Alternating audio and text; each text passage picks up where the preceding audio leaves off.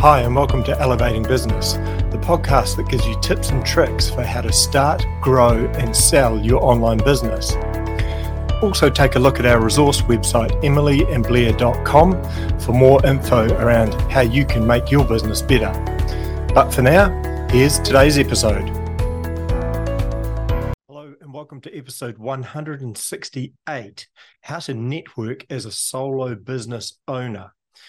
So a lot of the time when we work alone, and whether that's working from an office or working from home, or even working, as a full-time traveler, it's hard to network with people. It's different from working in an office where you're seeing people every day and you're connecting with clients regularly and things like that. So that more traditional working model is very different from working, as a solo business owner. So why is it important to continue to network? Well, you need to continue to network to engage with people. You need to continue to network to grow your business and to grow your business mindset, because you won't know everything. So unless you're doing a lot of educational stuff online and learning through that way, networking is a great way to learn about new things and to basically stimulate your brain and think outside your normal square.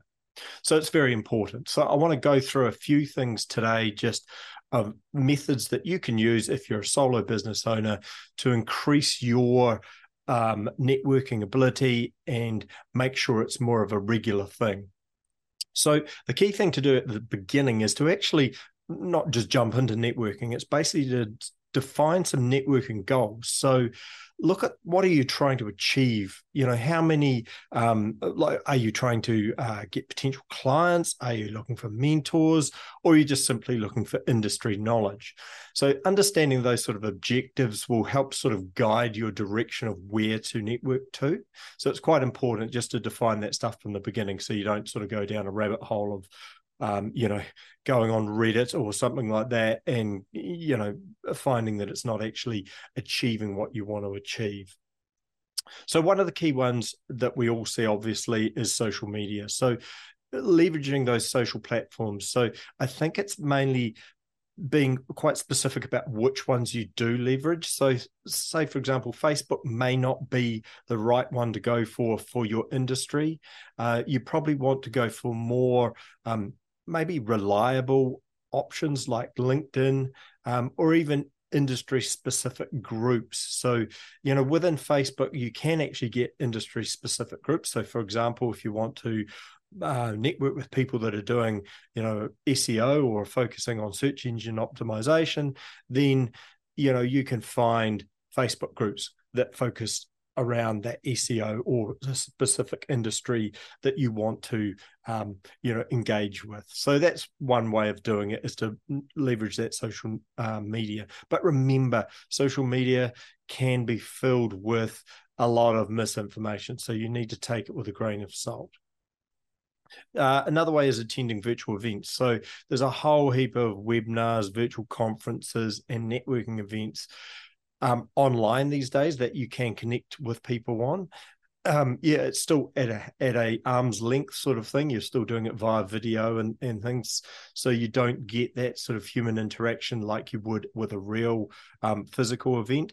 But it's still a pretty good way of filling that gap if you don't have any other opportunities, or if you're locationally challenged. For example, if you live somewhere where there's just no big cities or there's no events near you, then the virtual ones are probably your best next bet.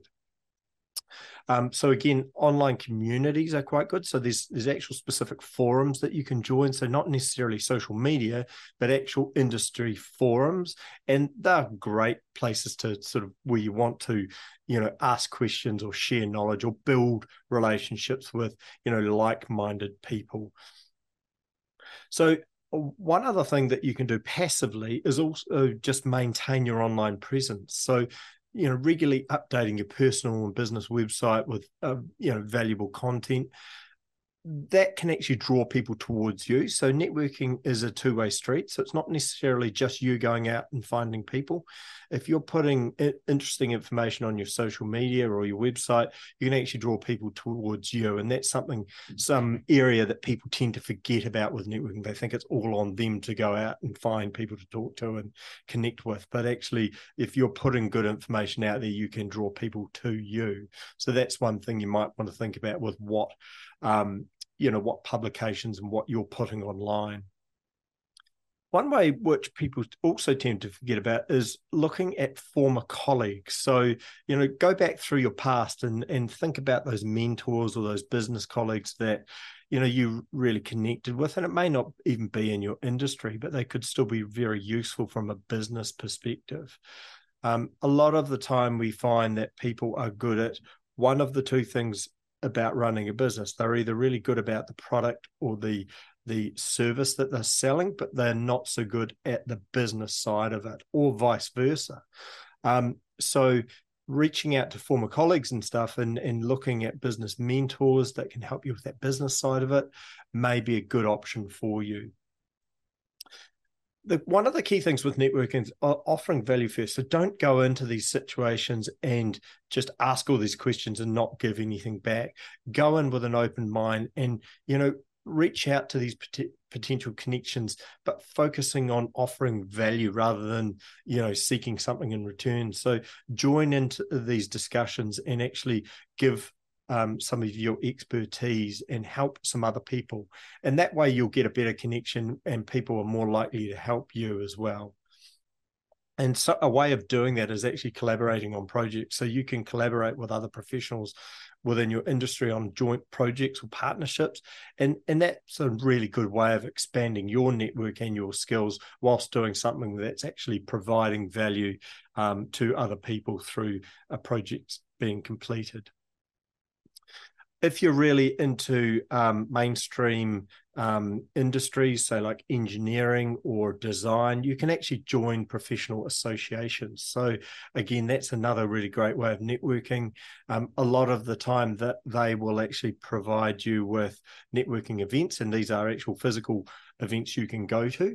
And obviously there's a bit more effort and cost in doing that, but the benefit is sort of, you've almost got 10 times the benefit of doing physical networking events versus virtual ones, because you just get so much more human interaction with that and building those long-term lasting business relationships.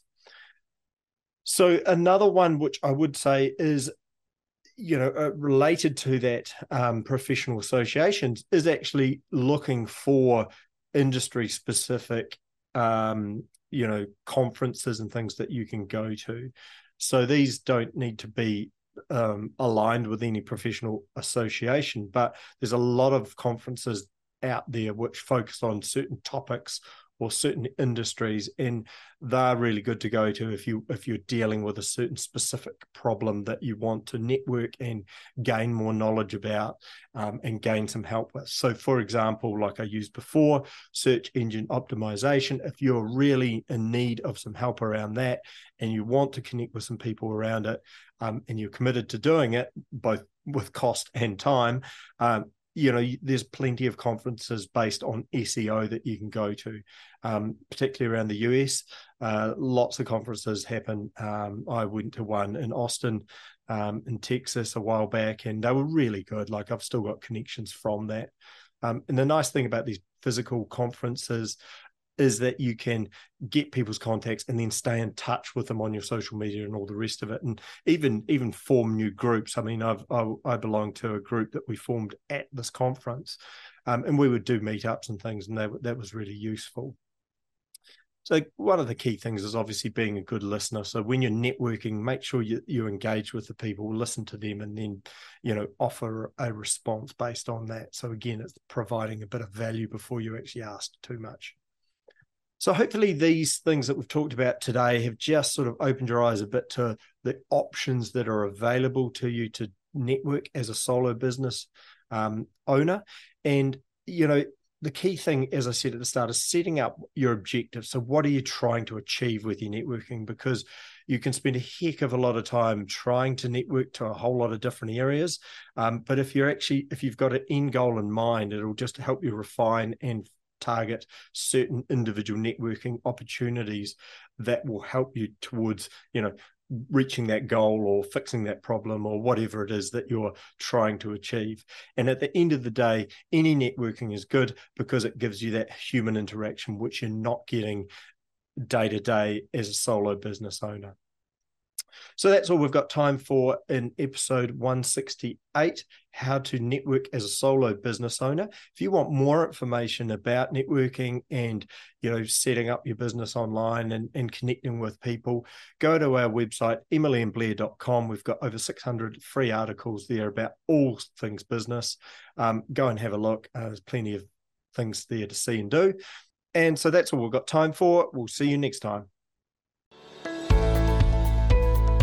Thanks for listening to this week's episode of Elevating Business. Make sure to check out our resource website, emilyandblair.com, for more tips and tricks for how you can grow and make your business more successful.